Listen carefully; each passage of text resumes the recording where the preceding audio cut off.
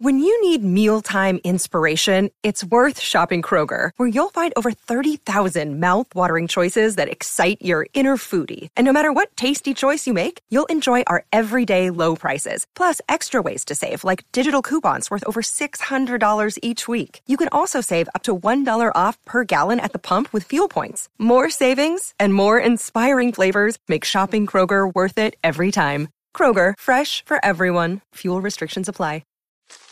Me, but also you. The Pharaoh fast forwards his favorite foreign film, Powder Donut. Okay, what's my line? The only line I see here on the script is get options based on your budget with the Name Your Price tool from Progressive. Oh man, that's a tongue twister, huh? I'm sorry, I'm gonna need a few more minutes.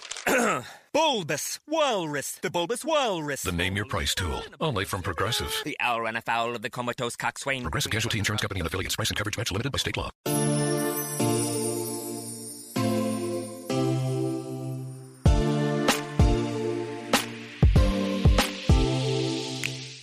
Welcome to Is This Real Life? A podcast that relates the quirkiest aspects of pop culture and reality TV to our own lives. This is your host, Mandy Slutzker. Let's get to it.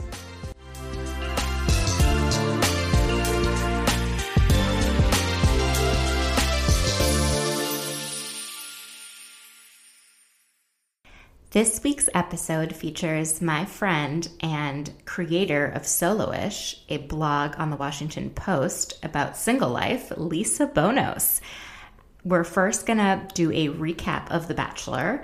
Then I'm going to do a little bit about Vanderpump Rules, Real Housewives of Beverly Hills, and a small bit on Summer House, before we get into the final interview with Lisa, getting to know her just a bit better. Thank you so much for joining. Just a reminder to subscribe on iTunes, and you can follow on social media at ITRL_podcast.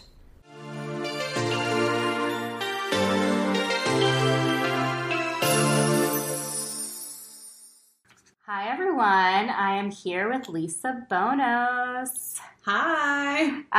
She is the creator of Solo-ish at the Washington Post, which is a blog about single life. And she's also been my friend for about 10 years. It's hard to believe it's been that long. I know. And we've recently started doing Shabbat dinners with a couple other friends once a month, which has been a ton of fun. Yeah.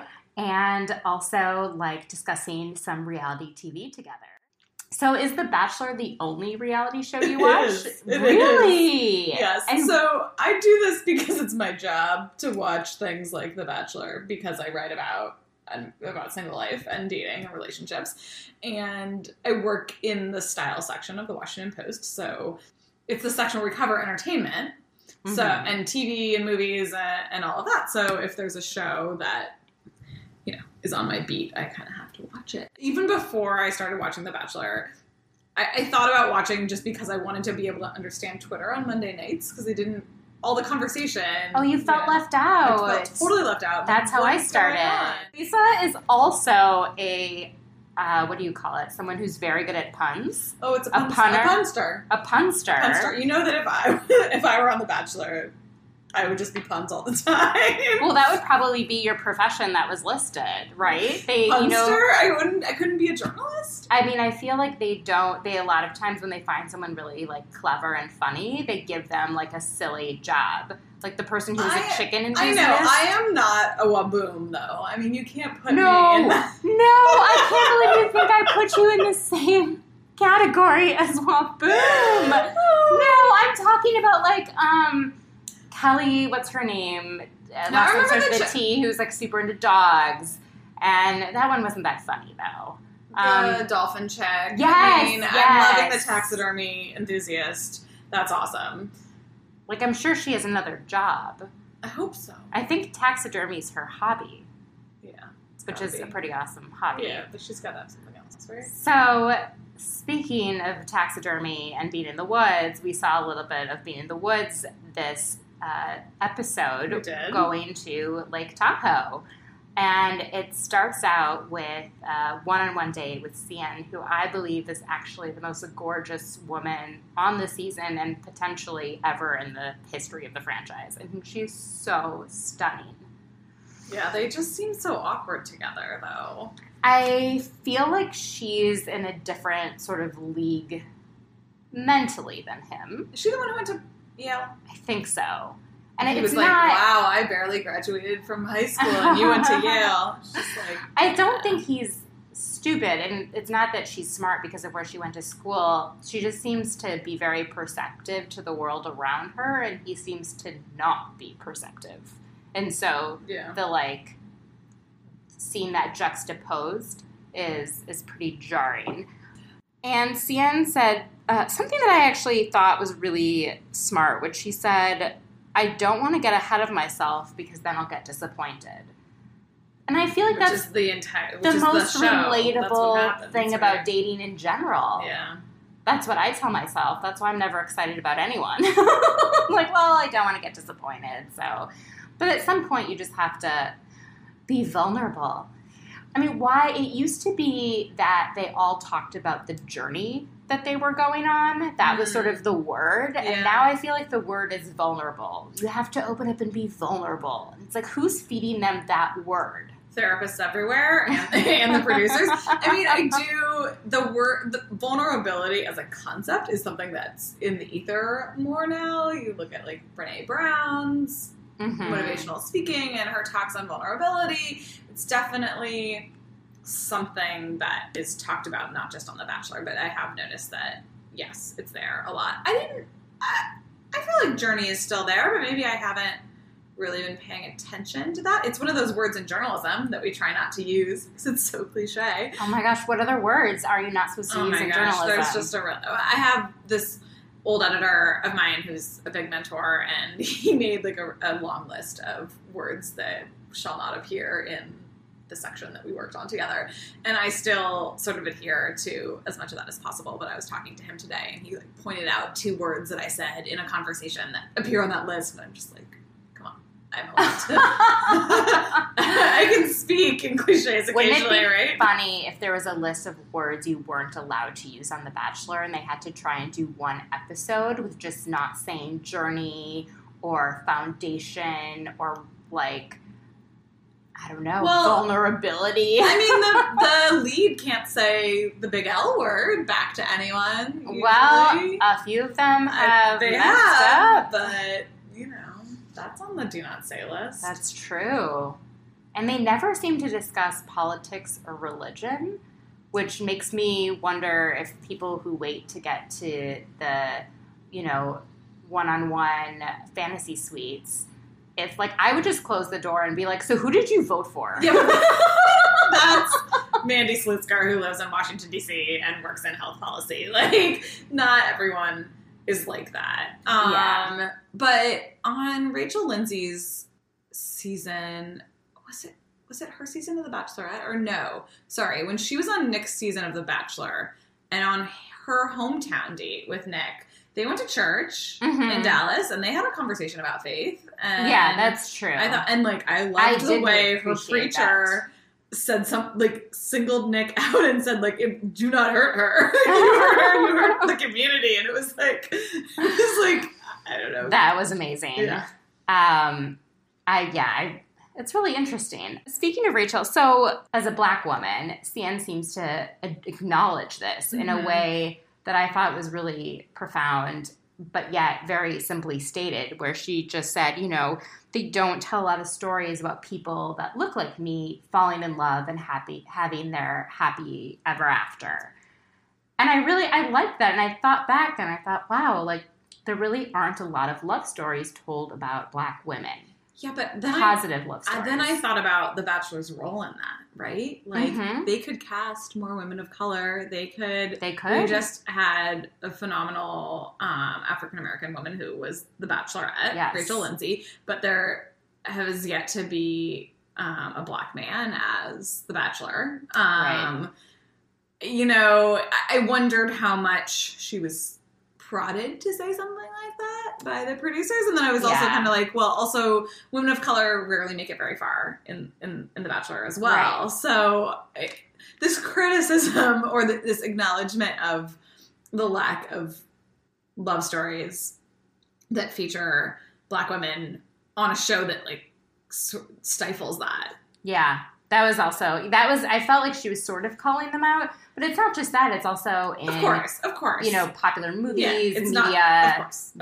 But I just thought it was a little. And it seemed like he sort of grasped it, but like didn't know how to respond to it. So he's like, I hope I can give you that love story that you never get to see about someone that looks like you. It was so awkward. It was. And oh man, speaking of awkward though, that group date. I loved the group date. Camp counselor Ari in the woods. Wears a button down and sort of like a teacher sweater over it. I was just like, this man is not. Get him in some Patagonia, some Columbia gear. I want to see him in the pants with this zip off at the knees and lots of pockets. Cargo. You know, like a dad in training. Yes. And I mean, I felt like they started off really strong by trying to do this sort of survival date where he started by drinking his own urine. Which was apple juice. I really wanted it to be one of those like contraptions that you actually pee in and then you like drink out of it, but it ends up being water. I swear they have that for combat. Yeah, if you are a member of the armed services and are listening, please tell me that this exists because I swear I've heard about it. We can text one of my exes and bring him on to answer that question. Totally. I want to know, did you drink your own urine in Iraq? I think it's a perfectly reasonable question. I decided after texting him yesterday during last night's episode that I wasn't going to text him again. So no tagging.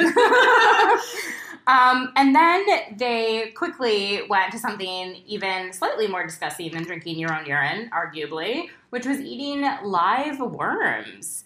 And Kendall, the taxidermy girl, was a champ. Yeah, you know, you gotta believe that maybe she's snacking while she's stuffing some of those animals back in her lab or her workshop. I don't know. And Tia also got in on it. But, you know, some of that could have been a play for attention. I thought it was endearing because you see these women who are, you know, perfectly coiffed and all made up. Yeah, their perfect hair. There was a bit of a hair incident on this date where Marique, the Indian Kim Kardashian, was apparently using the compass to, like, as a mirror to check her hair or something. And then Chelsea made a comment about it to Ari, kind of as a joke. And then what happened at the very end? At the very end. So I love the kind of moment of zen that happens at the end of the episode because it's always hilarious. And Marique confronts Chelsea and said something about, like, you were glam shaming me. I mean, glam shaming. She's like, just like there's slut shaming and fat shaming, you were glam shaming me for fixing my hair and my hair needed to be brushed. And Chelsea's response, do you want to say it? I don't believe I'm not anti-glam. She's like, I am not, nor have I ever been anti-glam. The best part was Marique brought the compass to try and prove that it couldn't be used as a mirror. Also, come on, these girls, the women, care what they look like. That's what the show, you have to care what you look like. That's what the show is all about. And I don't think Chelsea was particularly trying to glam shame. I mean, the whole thing was just like, this is how far they go to, you know, fight each other and create drama. And speaking of fighting each other and creating drama, Crystal, do your best Crystal impression. Hey. Mandy, like, I would, but I'm not very good. I like literally thought that was your impression. That was my impression, but it wasn't very good. Chelsea had a great impression of her. She does. Last night. Like, there's this vocal fry and drawing things out, and then sometimes she's whispering, and I mean, I am hanging on her every word, but that's only because I can't hear it. But then she says nothing of value, and she's probably there's always someone on each season who is extremely unaware of how they present themselves in a group. There always is. Yes. Not just amongst the women, but amongst the men that are on The Bachelorette. And she just seems to be the person this season who doesn't know how she's perceived by others. Either that or she doesn't care. She thinks she's the front runner, and she kind of likes to brag about this. We just have this, like, connection. Yeah. But then she gets really insecure as well, which, like, you know, often just in general when you meet people who are really confident, sometimes that confidence is wavering on insecurity and it's overcompensating for something. So what do you think she's overcompensating for? Like a lack of self-esteem. Yeah. She's so insecure, but she fixes that by like telling everyone that how great she is and how great the connection is, and then complaining to Ari that all the other women in the house are being horrible, which do these women watch the show before they go on? They do. And the fact that they don't learn that you do not waste your precious time one-on-one with Ari to complain about other women on the show, that will never, ever get you anywhere. You will eventually get kicked off. But I think some of them don't care about being in the final, like, few. They just want to use this as a chance to get on Bachelor in Paradise or launch their, you know, Instagram influencer account. Of course. And you could see it in Ari's face last night anytime anyone complained to him about how the other women in the house were treating him. He's so over it. I mean... And we saw something that I don't know if I had put my finger on it the last few episodes, but you called it resting bachelor face. Can you describe resting bachelor face? It's like resting bitch face, but what the face was kind of, what would the face convey? Blankness a little bit. So what's in Ari's head? Well, it's like, what am I doing here and how do I respond to this? But it just kind of says it all. It's like a cry for help on his face. And resting bachelor face is what I would call it. Yes. The final one-on-one date was with Becca, who Babysitters Club Becca. She's 22, and Ari doesn't know she's 22, and Ari is 36, and completely unaware of their 14-year age gap. Well, he's like, I knew you were young. I just didn't know how young. That's kind of what he says. Yeah, but it's kind of awkward because they appear to have the most sort of chemistry initially. Not necessarily chemistry that would be made for a marriage, but at least for, like, dating. Yeah. You know?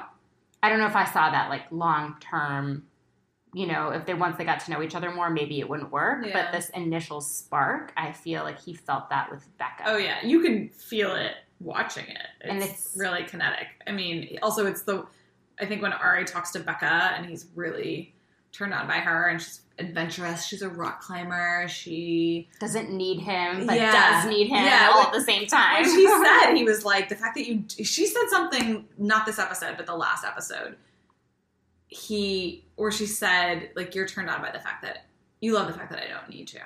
Mm-hmm. Yeah. And he's like, yes, definitely. Yeah. So she reveals and he seems really taken aback and like as if he's going to send her home. And then he ends up giving her a rose. Yeah. I mean, it's not like she's 16. She's of age. Right. But I think he said he was going to proceed with caution. Yeah.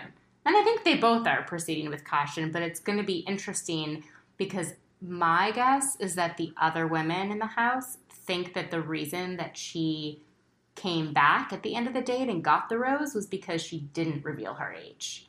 Because they said that during this week, they're like, I think if she tells him her real age, she'll go home. But if she doesn't, she'll stay. So she stayed, and I'm wondering how many of them are going to continue this age drama, age shaming, if you will. What's so weird about it is, like, you know, again, this is drama created by the show, right? They cast a 22-year-old in the midst of all these other 20-somethings who are younger than the 36-year-old bachelor. So, you know, they set up these situations. Yeah, exactly. I mean, are going to create problems. What I would love to see is if they had cast, like, a gaggle of 36-year-old women for him to choose from. Like, wouldn't that be amazing? I think that would be way more interesting. And so at the end of the episode, you think that it's going to end up being a cliffhanger situation because there's only, a certain number of minutes left and it doesn't feel like there's enough time for a cocktail ceremony and a rose ceremony. But Ari surprises everyone and cancels the cocktail. And says he knows who he wants to send home and he knows who he wants to keep. And so he's just going to do that. And the women are pretty shocked and go and get ready for the rose ceremony. And then Crystal pulls him aside one last time to plead her case. In the beginning of the rose ceremony. Yeah, it's like we're about to start the rose ceremony and she's like, excuse me, I interrupted this ceremony. And all the women are just waiting. They're just waiting around like, well, we don't get a chance to talk to him. Why do you? And she didn't seem to say anything of significance, which, is in line with every other thing she's ever stated, which is not of significance. She just wanted to tell him that their connection was really strong, right? It was, I don't even remember. It was babbling. He got resting bachelor face. It was just, it wasn't pretty. And then at the end, he sent home, who did he send home? He sent home Brittany and Caroline. And my favorite thing about Brittany was that she's one of the few people who left the show on a positive note and didn't feel bad about herself or question herself when she had a good goodbye. She was like, I'm going to find love. Yeah, she's like, this is just one chapter in my life and I'm ready to move on to the next. And, I'm hopeful. And I really appreciated that. Now, one of the reasons I think this could be is because there was no cocktail hour or reception, that it was earlier in the night, they weren't exhausted, they weren't drinking, they're kind of clear-headed. And I think if a lot of these women had been clear-headed with being sent home, maybe they would have better reactions than it being, 5 a.m. and 4 glasses of wine in. But I still props to Brittany T for holding her own. Yeah. So that's about it for Bachelor recap. And later in the episode, we're going to be asking Lisa some questions about her life and what it's like to be a writer and editor of Solo-ish at the Washington Post. This week's Vanderpump Rules was absolutely epic. I mean epic. If you are not watching this show, you are doing life wrong, and especially doing reality TV wrong. So let's get into it. So getting started, Peter takes Tom Sandoval, Tom Schwartz, and Jax to a Reiki master named Kelsey to align their chakras. And let's get one thing straight. It's not their chakras that need aligning. So they go around, are talking about some of the issues that they're having in their lives.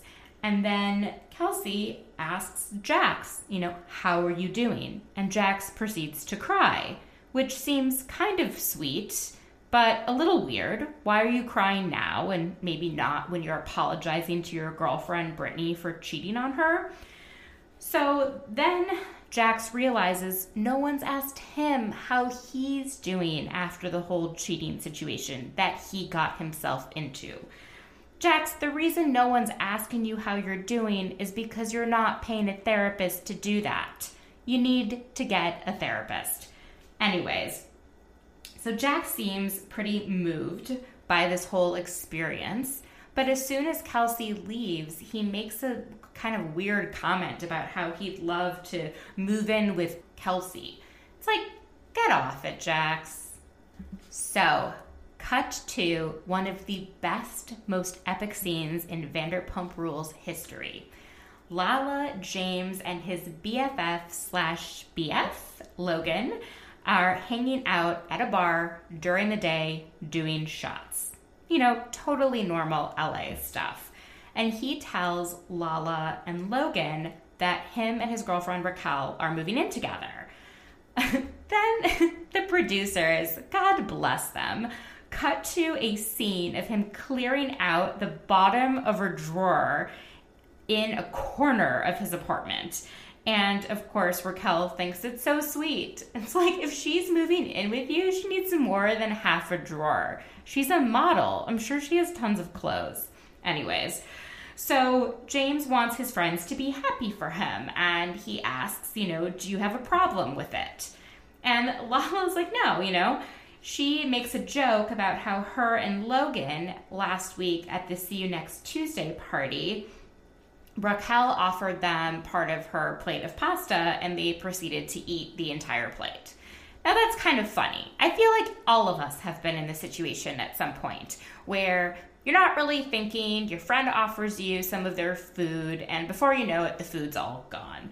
And so it's funny. It's not meant any harm. I'm sure this plate of pasta did not cost that much money. I'm sure it was actually free because they all work there. Anyways, James just flips out at this admission by Lala and says, "You're a bitch."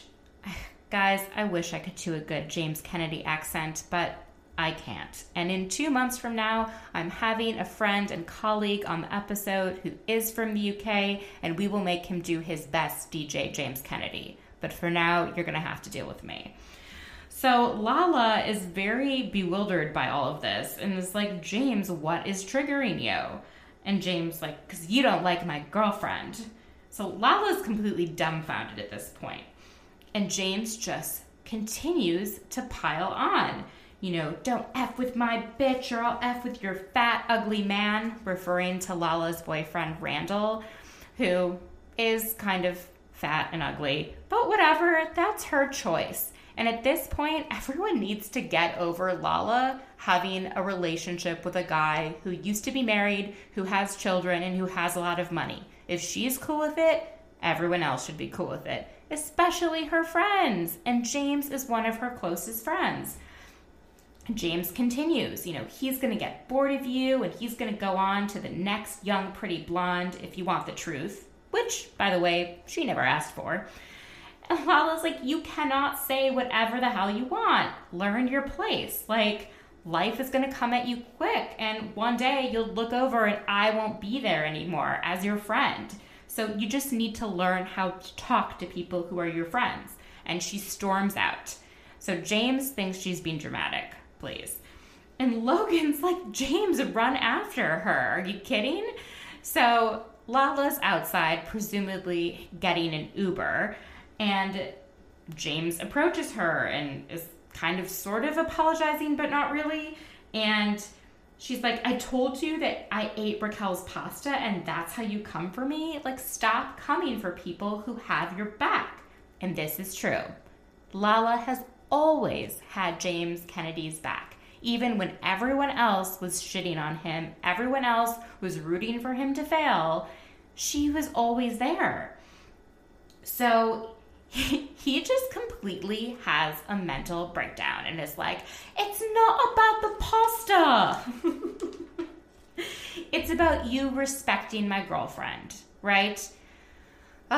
And he's wondering, how could he expect to respect Lala's boyfriend, Randall, when she doesn't respect his girlfriend, which, by the way, we've never had any indication that Lala doesn't respect Raquel. So Lala has had it. She gets in the Uber, says, "Don't talk to me." By the end of Gay Pride, they have made up. She has set boundaries for James and says, "You cannot speak to me this way. I need to feel safe with you." And James agrees and apologizes, and, they move forward. Now we move on to Sheena, who is not moving forward. Sheena is just rehashing this rumor or situation where her boyfriend Rob made out with another girl and just keeps talking about it and bringing it up, and I don't think anyone else cares. She's obsessing over it and talking about how Katie is the one who started the rumor and Stassi and Kristen made it so much worse by adding details. Sheena's complaining about how she introduced Rob to the group and, now he has to deal with all this drama. And he doesn't have time for that drama. Girl, please. If he's dating you, he certainly has time for drama. So Sheena is complaining, saying, "I'm not happy anymore." And they, that being Stassi, Katie, and Kristen, took that from me. They took away my happiness. They took away my smile. A word for anyone listening. No one can take away your happiness or your smile. Situations can do that, and you can do that to yourself. but don't blame other people for you not being happy. It's just not a good look. So Brittany, being a good friend and a good person, points out that Scheana's being a bit hypocritical and that, you were also talking about Katie, and her husband, Tom Schwartz, kissing a girl. And so between Tom Schwartz kissing a girl that's not his wife and Rob kissing a girl that's not his girlfriend, Scheana, maybe these women should stop being upset with each other and take it out on the people who created the problem, their boyfriends and husband. So Brittany points out that if the rumor's not true, then why is Scheana letting it upset her? And of course, Scheana storms off because she can't handle the situation. Later, Scheana has kind of a meltdown. Lisa Vanderpump makes her eat a sandwich because apparently she hasn't been eating for a week. And Rob comes by and gives her a hug. And all of a sudden, she says she's happy as long as he's happy. I just can't with Scheana. Now, the episode ends with some foreshadowing to next week. We see the awkward dynamics between James and Logan, who's his best friend forever, but also seems a bit like a boyfriend, where they kiss each other on the cheeks and tell each other how much they love each other and how much they mean to each other. And Logan is openly gay and James is not. And James has a girlfriend, Raquel. So the whole thing is a bit odd. So Raquel kind of seems to look as if she's left out when she's hanging out with James and his friend Logan. And I would feel left out too, and I'd be questioning it a bit too. But there was a bomb dropped at the end of the episode when James says, do I think you're in love with me? Absolutely. To his friend Logan. To which Logan responds, you're in love with me also. Basically calling it out as if him and James are having some sort of love affair in front of James's girlfriend who's getting ready to move into James's apartment with the one bottom drawer. Anyways, it's pretty crazy. And the episode ends with, epic. Kristen, back to her old scheming ways, invites Brittany's mom, Sherry Cartwright, to come to LA and to face Jax head on and ask why Jax, her daughter's boyfriend, has been unfaithful. And as Kristen says, if her mom can't get through to her, then nobody can. So this is Kristen's way of trying to break up Brittany and Jax, but covering it up as doing something really nice for Brittany by flying her mom out to LA. Ooh, girl, you are on. This is fantastic television and a really good idea. As a friend, as someone who's concerned about Brittany, I think it's great. So moving on to Real Housewives of Beverly Hills. This week, we get the Dorit apology tour for all the people that she has wronged thus far on the season. Teddi decides to throw a glam circle party, which is just really a spa party where you actually bring your estheticians to your home so they can give massages and facials to your friends. So at this party, Teddi asks Dorit to come 15-30 minutes early so they can chat about Lategate. I think Teddi's been pretty reasonable about this situation. She's not just upset that Dorit was late, but she's more annoyed that Dorit decided to rehash the story with Kyle Richards and Lisa Vanderpump, kind of just not letting it die. So she tells Dorit this, and Dorit just comes into this spa glam circle party just fully lit. She is totally on fire, not in a good way. She's angry, she's frustrated, she's not making a whole lot of sense, and she just, every time they try and end Lategate, she keeps bringing it up to somebody else. She also keeps throwing these weird little digs at Teddi about how she was served wine in a champagne fluke, or she was served champagne in a wine glass. I can't remember which one it was, but she won't really let it go. I think By the end, everyone's been exhausted and decides and forces Dorit to stop talking about this late gate situation, but we'll see. She also, Dorit, decides to apologize to Camille Grammer for calling her a stupid C word at a party that Kyle Richards threw, where Camille brought her boyfriend around this group of women for the first time. Clearly, it was a ridiculous thing of Dorit to say. She said multiple other offensive things that night, a lot of them geared towards Camille, and Camille was very gracious in accepting Dorit's apology, but I don't think they're going to be friends anytime soon. Now, one of the reasons I think Dorit was so revved up is because PK's 50th birthday is coming up, and she wants to get him a gift. And her and Erica decide to go to this super fancy car dealership called Pagani. And apparently this model of car, there are only 25 to 30 Paganis in the United States. Each is worth about $3 million, which makes me think that there's no way Dorit's actually interested in buying this car, but she's probably friends with the owner of the dealership and agreed to get them a spot on the TV show. Needless to say, it made for great television, with Dorit and Erica going on a test drive of a Pagani, where Dorit is going really fast and says that she's turned on by the car, and Erica jokes that the Pagani blows away her Lamborghini. These women. But this is the kind of wealth that I like to see on Real Housewives. It is fun to watch them drive these crazy cars. I don't really care about cars, but it's fun to watch rich people behave ridiculously. Now, the other thing we get a chance to learn a bit more about on this episode is the situation with Vanderpump Dogs and the lawsuit that Lisa and Ken are currently dealing with. It sounds like they wanted to get involved in a current rescue operation for dogs instead of starting their own charity.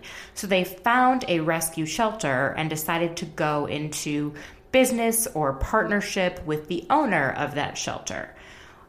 At some point, Ken Todd, Lisa Vanderpump's husband, decides that something's off with the shelter, with the owner, and after putting $40,000 into this, decides, you know what, it's not worth it. We should get out while we can.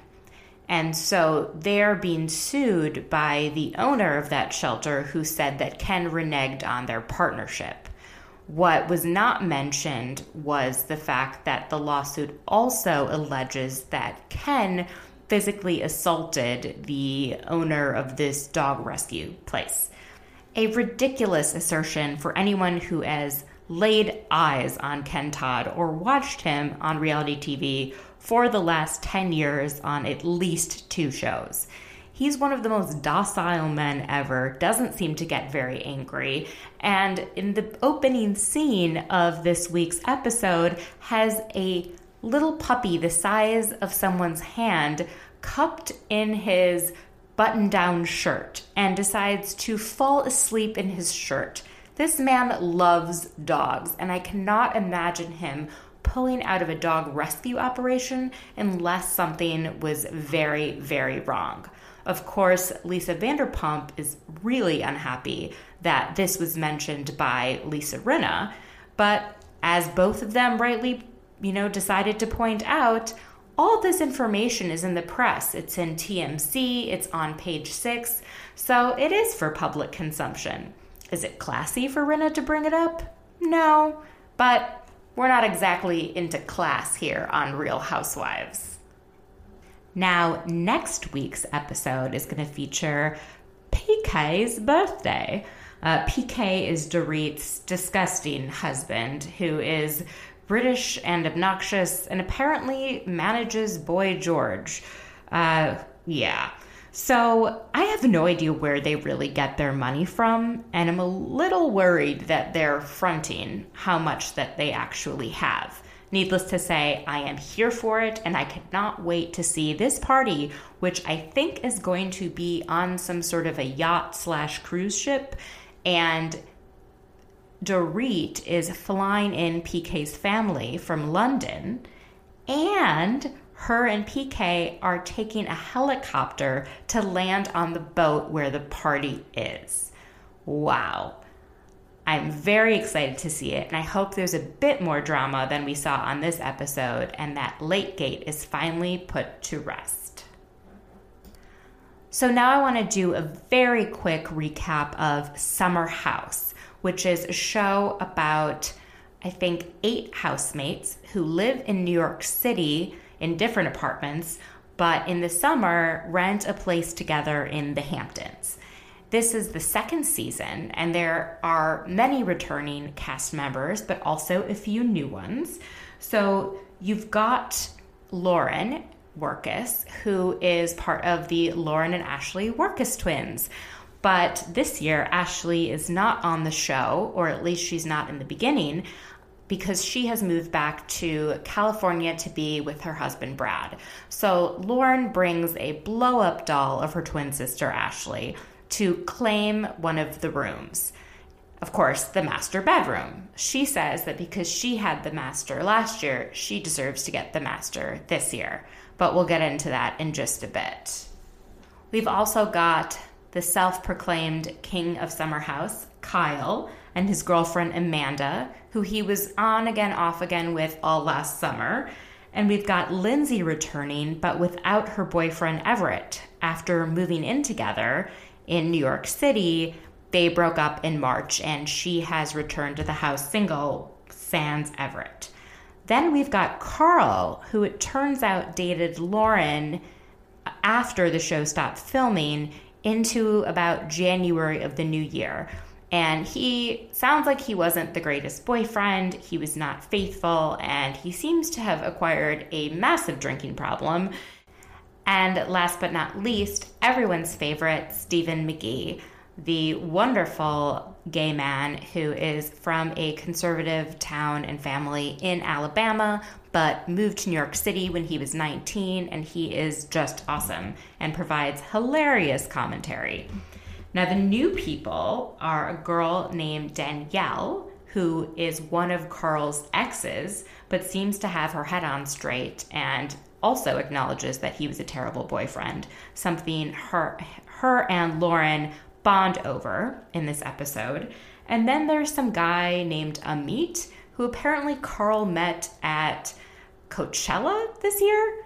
He has no personality. I have no idea why he's on the show. It makes no sense, and it looks, just from the beginning of things, like a terrible casting decision by Bravo. So this year's house seems to be bigger and better than before, but that's probably because it's an hour inland away from Montauk, which is where they were last time and is a bit more sought after real estate. But the new house has what looks like a better pool and even tennis courts. So the biggest deal this episode is who's staying in which room.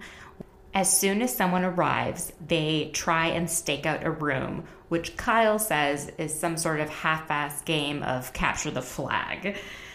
And the first night, they have a dinner party that Stephen puts together, but it kind of ends in disarray because of Carl's drunken antics. The next day, they go to a polo match where Lindsay decides to flirt with some polo player and get on his horse. Danielle and Lauren have a conversation about how awful it is to date Carl, and then the show ends with Stephen and Lauren and Carl going back early to New York City for Gay Pride, which is a really big deal for Stephen because he says that while he's out of the closet, he's still in the changing room. He hasn't fully embraced every aspect of what he thinks it means to be gay, particularly because of the difficulties he's facing with his family, who lives in Alabama and are very religious and conservative. And he says that, for the first 18 years of his life, he was the only gay person that he knew, which I cannot even imagine what it must feel like to be that alone.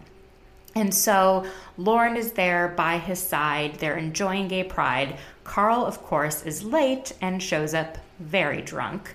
And then, instead of hanging out with Lauren and Steven, spends most of the time with his shirt off dancing with drag queens, which sounds like a great time for gay pride, but he's supposed to be there to support his friend Steven and seems kind of unaware of how to be a good friend.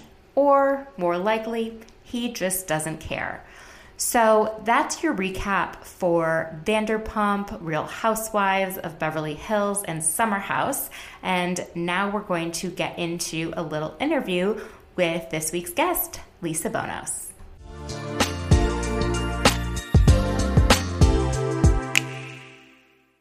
So back with Lisa, who is the creator of Solo-ish, a Washington Post blog about single life. So can you take me back to Solo-ish's kind of inception, creation? Yeah. How did this happen? Sure. Well, it kind of begins in 2003 when I was in college and had like a bad summer relationship, and I was watching a lot of contemporary Sex in the City because it was, on Back then. Yeah. And I was working for the student newspaper, and I had a friend who suggested that I write up a column about this kind of not so great relationship. And I pitched it to my editor. I was the copy chief then, so I had this serious newsy job, and I said, I want to write a dating column. The editor kind of laughed, and then he read my sample column, and he said, yeah, let's do this. And so in college, I had this dating column while I was doing other things at the newspaper. And then at the Washington Post, and then I got an internship at the Washington Post after I graduated. And I was a copy editor on the business desk, again, doing like serious stuff. And was going to leave the dating writing behind because that wasn't important journalism. And almost like a decade into my career at the Post, I'd done a bunch of things. I was an editor on the business desk. I was as an editor on the opinion desk, 2 different opinion desks for a time. And I had a mentor who asked me, like, what do you really want to do here? And I was writing about dating occasionally, pieces here and there. Yeah, just like, dipping your toes back in. Yeah, I couldn't really leave it behind. And he said to me, do you want to write a dating blog? And I thought about it, and I came back the next day, and I was like, no, I want to write a singles blog, because being single is not just dating. There's all sorts of other things going on. That is so true. That is so true. Yeah. So I wrote up this proposal. Actually, it was around this time of year in 2014. Okay. It's kind of cold. I spent a long weekend holed up in my apartment, like a 3-day weekend, just like writing this memo about what I wanted. Solo-ish. Yeah. What would eventually become exactly. Solo-ish. I called it Single-Minded on my memo, which was a name that I was really attached to, and then later had to give up. Yeah, our legal department ran it, and there's some other website out there called like Single-Minded Women or something. Also, it's kind of boring. Like Solo-ish is super fun. It's creating a new word for what it means to be single. Yeah. You're on your own, but you're not really on your own. Exactly. You've got your friends, you've got your family, you've got occasional people that you date and are involved with. Maybe. Yes. Our tagline is unmarried but far from alone. So that was the idea. And I pitched it in 2014, and the top editors at the Post finally said yes in 2015. And we scrambled really hard to get it up and running real quickly after I got the okay. And we've been going for about 2.5 years now, and it's super fun. A lot of hard work. So do people come and ask you dating advice all the time? All the time. So last night when we were watching The Bachelor, yes, I'm getting texts from a colleague who asks, like, what, do you have any first date ideas that are not dive bars? Because I'm going out with this girl who I don't think is into dive bars, but that's like what he's into, right? So I start giving some suggestions, and then... So what are your suggestions? Well, I thought he was going in DC, so I think I mentioned Bar Charlie, which is a place that I like. That's like kind of a cozy bar, but the cocktails are reasonably like a cocktail priced. Bar. What about for someone who doesn't drink, or if you want to go on a date that's not drinking and not coffee? Is there anything? Oh yeah, I just went bowling. I went on a second date. We went bowling. I love that. I were drinking, but it is possible to bowl without drinking. Is it? I mean, what a fun date, you It know? was super I fun. like active dates. So there's been a lot of changes lately in journalism and in media and how it's consumed and the print media. And how, do you see things changing for not just for your column in the Washington Post, but for how maybe millennials consume media? Yeah, so we millennials don't often go to homepages like WashingtonPost.com. I mean, I'm a millennial and I do, but I'm an old millennial. Yeah, we're old millennials. We're at the tail end. We are finding our ways to stories via social media. There's not a lot of loyalty to certain brands or publishing outlets, right? And the Washington Post has tightened its paywall. So if you're not subscribing to a digital subscription, it's hard to read a lot of it. So that's changing. But also the past several years, since Jeff Bezos, who owns Amazon, bought the Washington Post, he has pushed the Post to be authoritative and a good source on all sorts of topics beyond politics and government and local news here. And that, my push for Soloish was part of that. He wanted to get everybody else who wasn't already coming to the Washington Post for their news. So right. A lot of like Bachelor recaps. Exactly. Not something we used to do. And now I'm doing them. So if you could change anything about The Bachelor, like if you were an executive producer. Ooh, good question, what Mandy. would you change? If It could I be were a multiple long things. Gale? Yes. Yes. Okay, multiple things. I would start with casting older women. Yeah. Older, just in their Normal. 30s. Yeah. In their 30s and 40s. Somebody said last night when we were watching that, was it you who said I would love to see Chris Harrison on this show? Because Yes. he's divorced now. Yeah, and I would like to see a bunch of middle-aged women going after him. I think it'd be interesting. Just because you're older than 22 doesn't mean you're, one, not attractive, and two, I actually think you're more interesting. The younger you are, the less life experience you have, so it's Totally. not as interesting to watch. I mean, even think about the dates that you're going on now versus 10 years ago. People are 10 years ago, oh my God. people are more secure. in Sad their- state of affairs. Yeah, people are more secure in their careers. Even when I go out with somebody where maybe we don't click, most of the time they're still interesting and we can still talk about things. There's maturity there. I think you'd have less.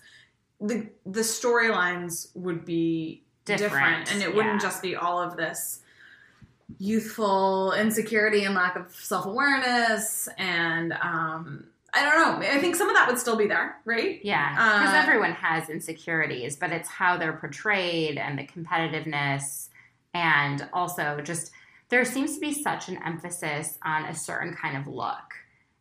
I mean, would you want to change that at all? Well, you mean a woman who shows up to the rose Like, ceremony? I don't know. in Everyone's jeans? I don't know. Everyone's white. Everyone has long Yeah. hair. I mean, the only thing that stands out about Becca in the beginning is that she has It's short hair. Yeah. I mean, it's I think the SNL made there's fun like of that. they had a great skit. All the different I like Laurens. this. Yeah. Tell me about yourself. I think have I used the tell me about yourself line on a real date? I don't know. Yes, definitely more diverse. I mean, the hard thing I think with finding more interesting people who are doing cool things with their lives is they don't necessarily have 2 months to take off Exactly. to go do this thing. Right? But what if I don't know, I wonder if producers could do more to, I don't know, Totally recruit. could. I They feel like totally they could. go after people who live in LA and, Nashville. exactly, where the Bachelor franchise is strong. So one interesting thing is Parker Schaffel, who was on episode 1 of this podcast, was interviewed by some producers to be on a game show about 1.5 years, 2 years ago. And he got pretty far, but didn't make it. And those same producers reached out to him this weekend.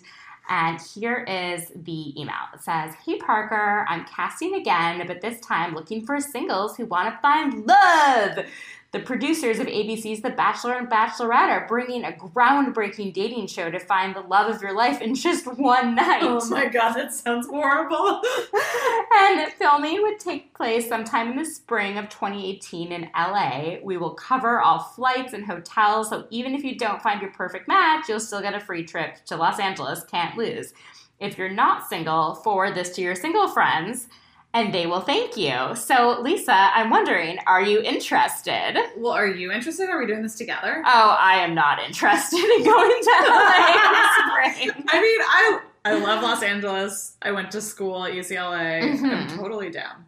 I think you would be perfect. I don't know if it's called anything. It's just that now casting single people nationwide who are tired of wasting their time on dating apps and ready for one night of romance, intrigue, and a potential perfect match. So I don't know. If anyone is listening, please message me for details. I've got the deets. Parker wrote back, yeah, so in the last 2 years since we spoke, I got married. So off the market, but we'll definitely forward it to some people. He thinks I should do it. I'm not very interested.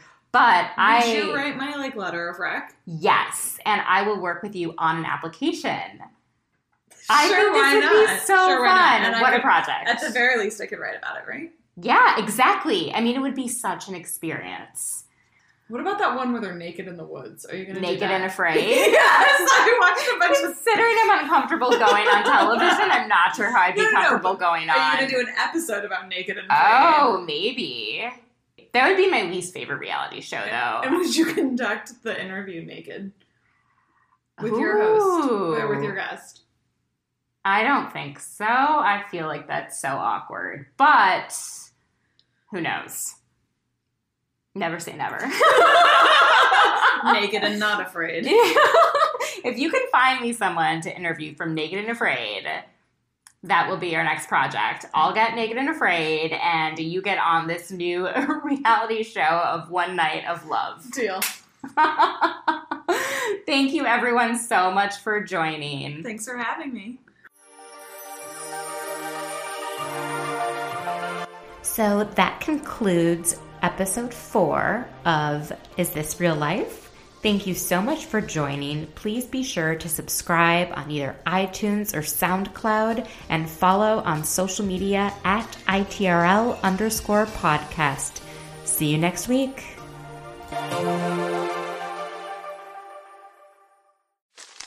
Me, but also you. The Pharaoh fast forwards his favorite foreign film, Powder Donut.